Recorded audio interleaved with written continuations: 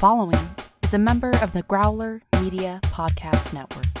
Find out more at growlermedia.com. Ming's not unbeatable. With all his men, he couldn't even kill Flash. Gordon's alive!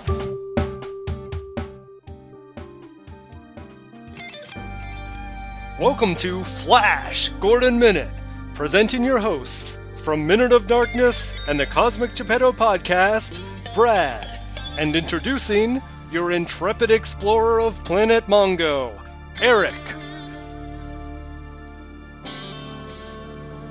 We are at minute 44 of Flash Gordon Minute. Eric, how are you this fine evening? Well, I'm having a very tough time trying to drive, Brad. There's a sci-fi goddess climbing all over me, and I can't really focus on lane markings and stop signs and bicycle riders right now. All right? Yeah. Just check the car after you pull over. Make sure there isn't like a tricycle in the grill, because that's probably a sign things got real bad. Oh boy. This is fun, and this is great, sexy aura stuff. And joining us for the fun, he's been great with us all week.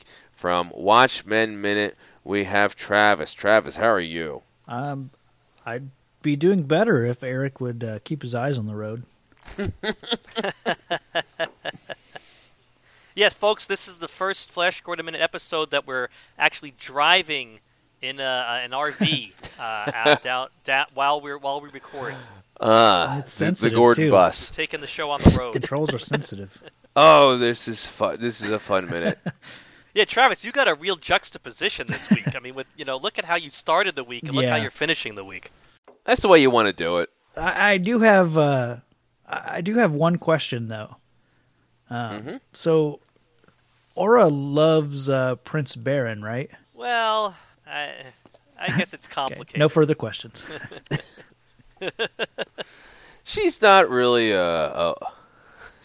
she's not a one-man girl. Yeah, you can't tie her down to one guy. You know, she has that scene with him earlier, but then, 5 minutes later, she's making out with the doctor, and she and I tell you what, she does not play hard to get.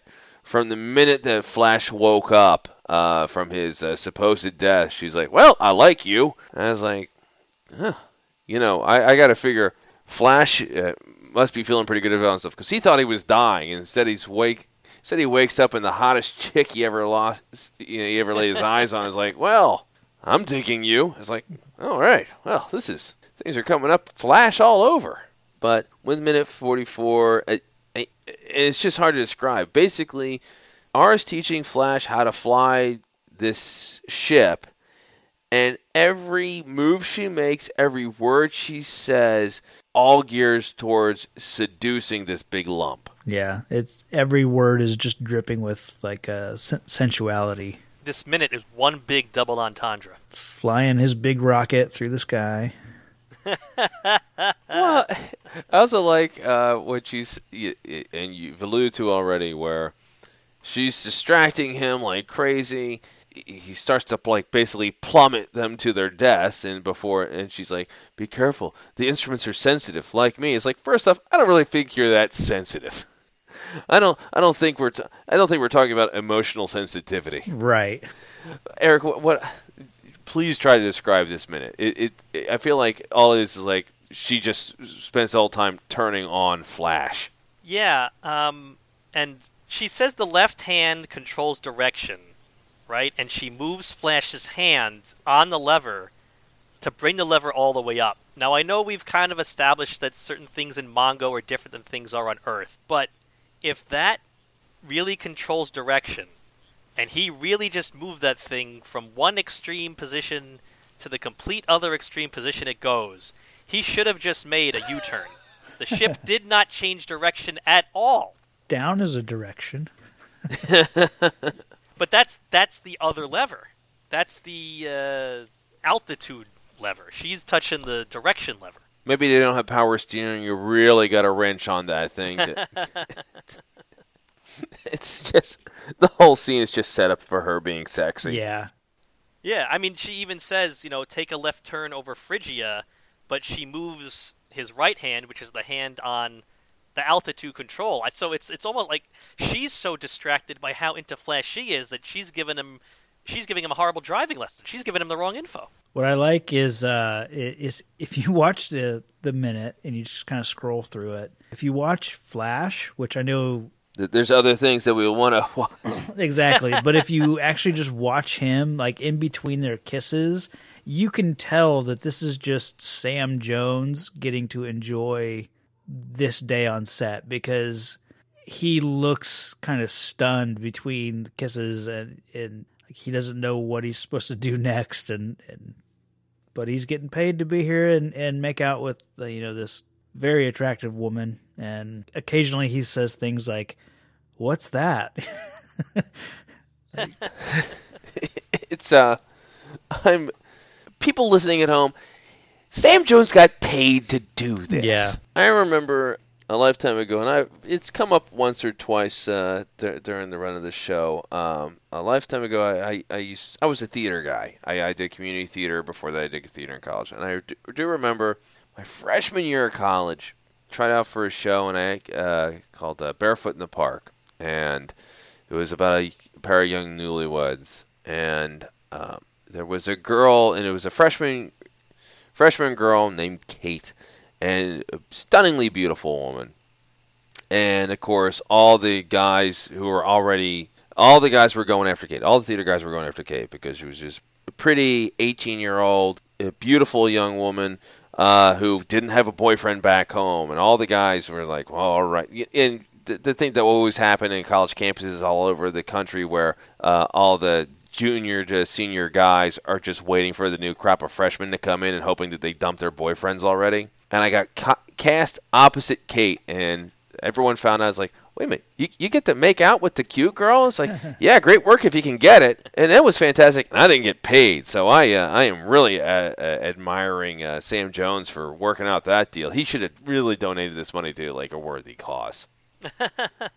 It is not fair at all. So I have another note. I have a non-Aura note that has nothing to do with Aura. We see the planet Aquaria, she says, and she specifically calls it a planet.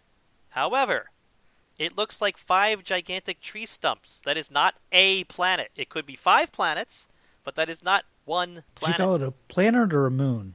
She calls it a planet, and I made note of that because later on in this minute, she tells Flash that every moon of Mongo is a kingdom.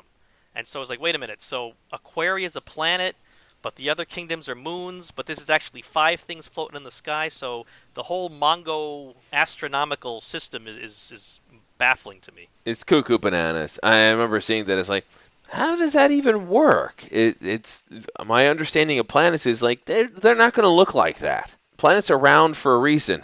Or even just regardless of the shape, a planet is literally a. I mean, it's a singular thing. It's not 5 things.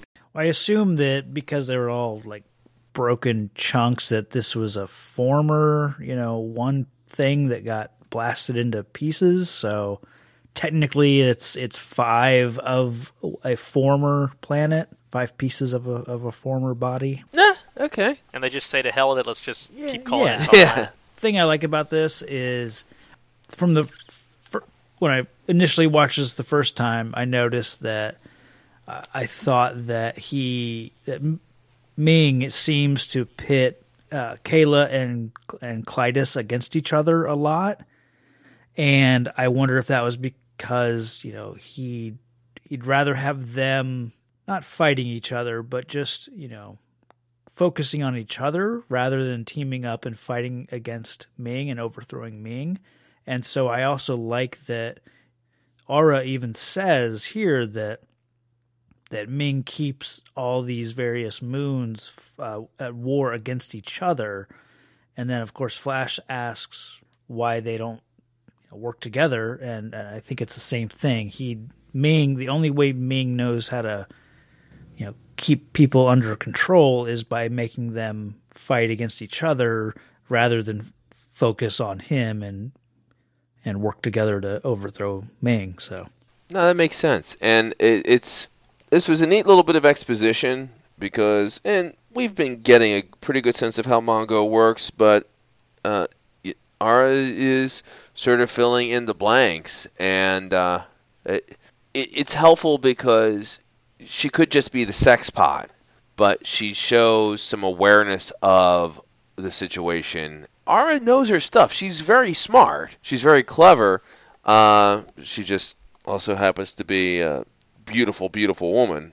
I really like her. She's got like Vulcan eyebrows with like red, makeup kind of between the eyebrow and her eyelids. So kind of adds to her red, overall theme. But yeah, they have definitely thought through Ara head to toe in every scene. There's nothing incidental with the costuming, where the hair, the makeup, the costume all blends together, and it accentuates just every positive feature on this actress. So it's they did a great job. I also just noticed that around second 40, she's guiding his hand on one of the levers, and she's sitting in his lap. And so she gets up and then walks like around him, kind of walks behind him, and then sits on his lap again. I've seen this movie 5 trillion times, and I've always wondered what the heck she was doing with that move. This is just a cat and mouse thing. It's just a cat and mouse. Women are so much smarter than we are with stuff like this. They know when to, don't let him get comfortable with you there. Don't let him. As soon as they're like, as soon as the guy's enjoying himself and getting used to your company in that particular position, just get up and walk around and make him miss you. She knows exactly what she's doing. Well, and the last frame of this minute is both of them looking down, and I'm not sure what they're looking at, but I think it has something to do with being comfortable and. Fun minute. This is going to be a buzzkill, but the only other note I have is about the music in this minute. Oh, okay. There was music in this episode. This minute? Yeah, see, that's what I'm saying. I totally killing the focus of this minute.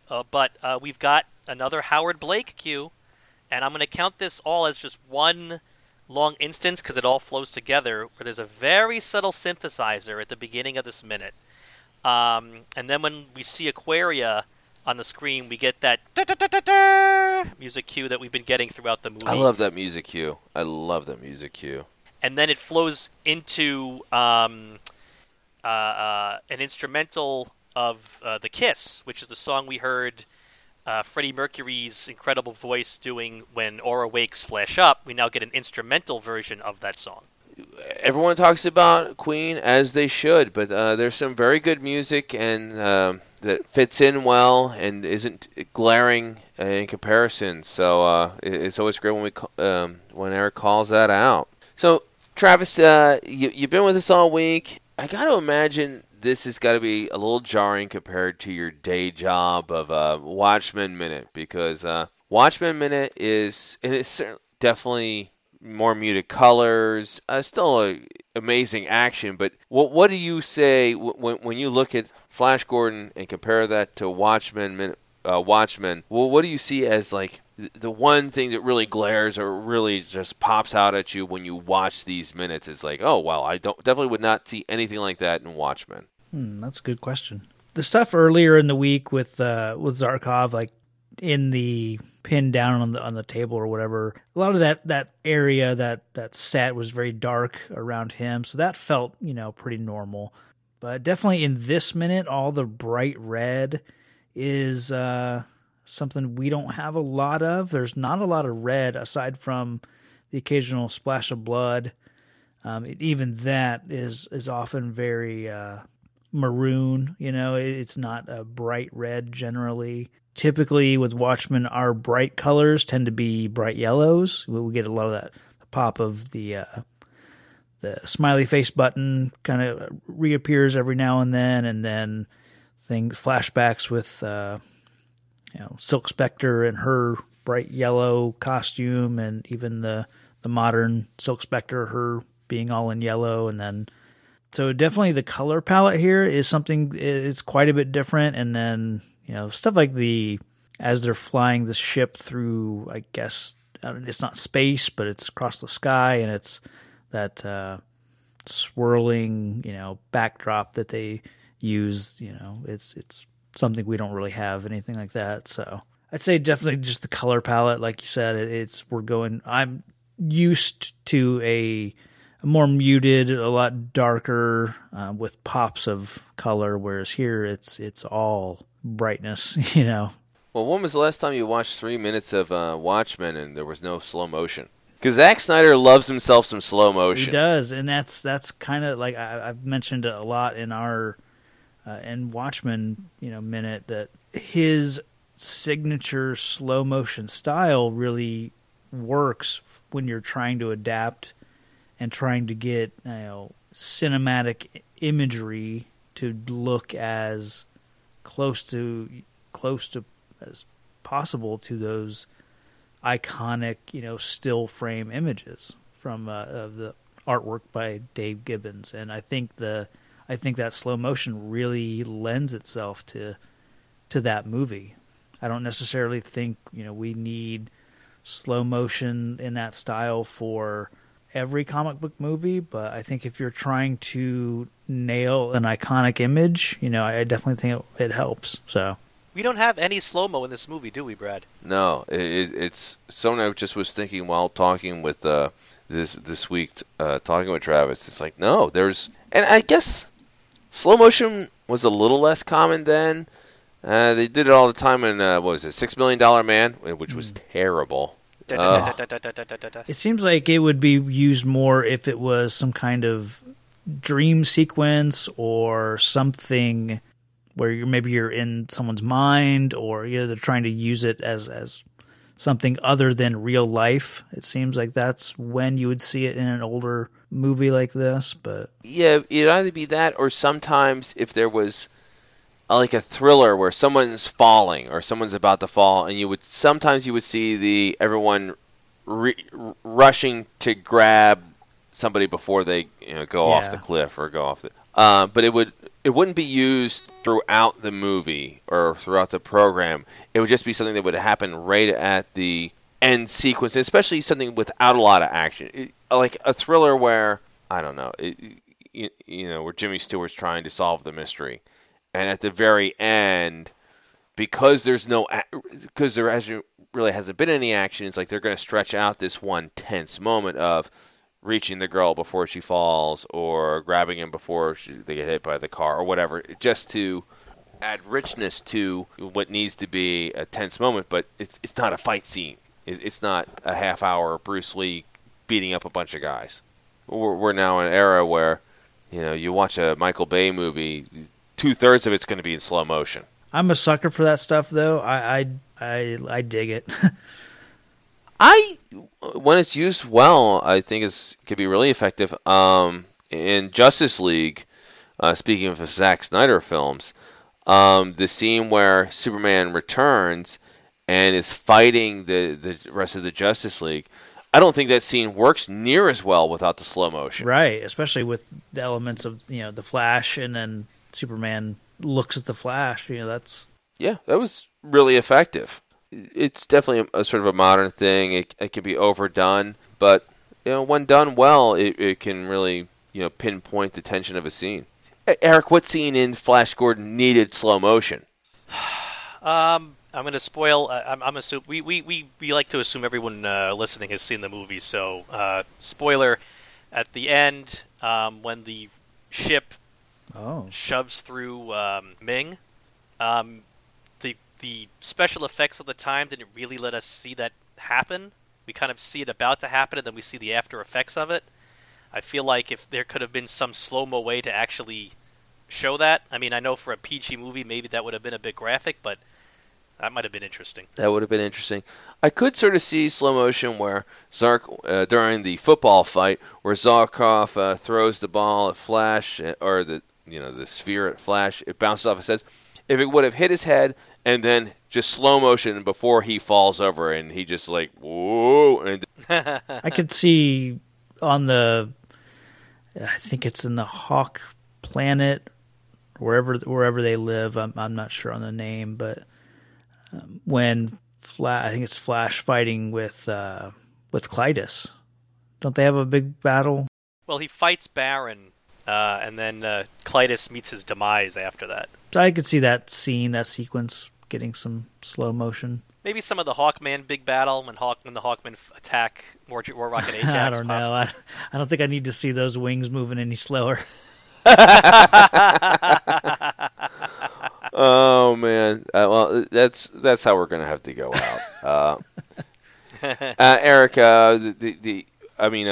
pardon me. Let me start with Travis. Travis, where can people go online to find out more about Watchmen Minute? Definitely check us out on Twitter at Watchmen Minute. You can search Watchmen Minute in Facebook and find our page, and then our group is the Crime Busters Listener Society, so you can join that, and we post a little more in-depth things relating to the individual minutes there, and then just join us there and get into the discussion with us. Very cool. And Eric, where can people find out more about Flash Gordon Minute? Find out more on Twitter, Flash Gordon Pod. Find out more on Facebook. We love to chat. Flash Gordon Minute Listeners Vortex. And we have an email address, flashgordonminute@gmail.com. Yeah, we recommend everyone rate and review us on iTunes. Eric, as always, this has been a fantastic week, and I'm glad we had this chance to talk. This is your baby, and I am privileged that I've been able to join in on the fun. So thank you so much. Oh, we are co-parents, Brad. We are co-parents. It's been another fun week, but honestly, Eric, this has been a tough one for me. We've talked a lot about the move, and one of the problems with the move is we really haven't gotten organized. And it wasn't until we started recording I realized there's been no beer in this house, and I've been recording all week sober, and I just don't know what to do about that. You've got to get Schlitz, you've got to get Peels, you've got to get Hams. You've got to unleash the beast. Hams, Grain Belt. Get a party ball. You need all of that stuff, because if you don't have any of that stuff, you don't know what you're going to do other than have Flash save you.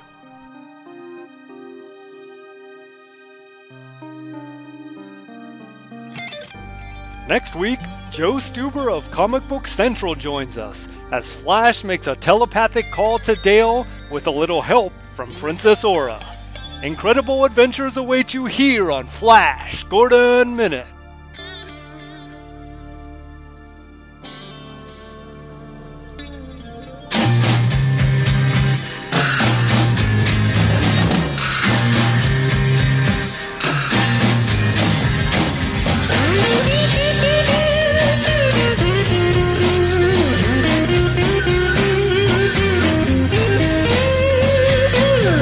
Must be some kind of way out of here. Say the Joker to the thief. There's too much confusion. I can't get no relief. Businessman there, drink my wine. Plowman, dig my earth. None will ever own the mine. Nobody of it is worth. Hey.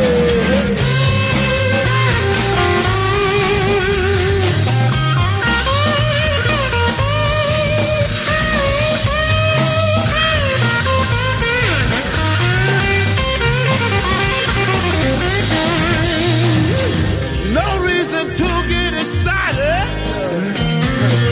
The thief be kindly spoke. There are many here among us who feel that life is but a joke. But you and I, we've been through that, and this is not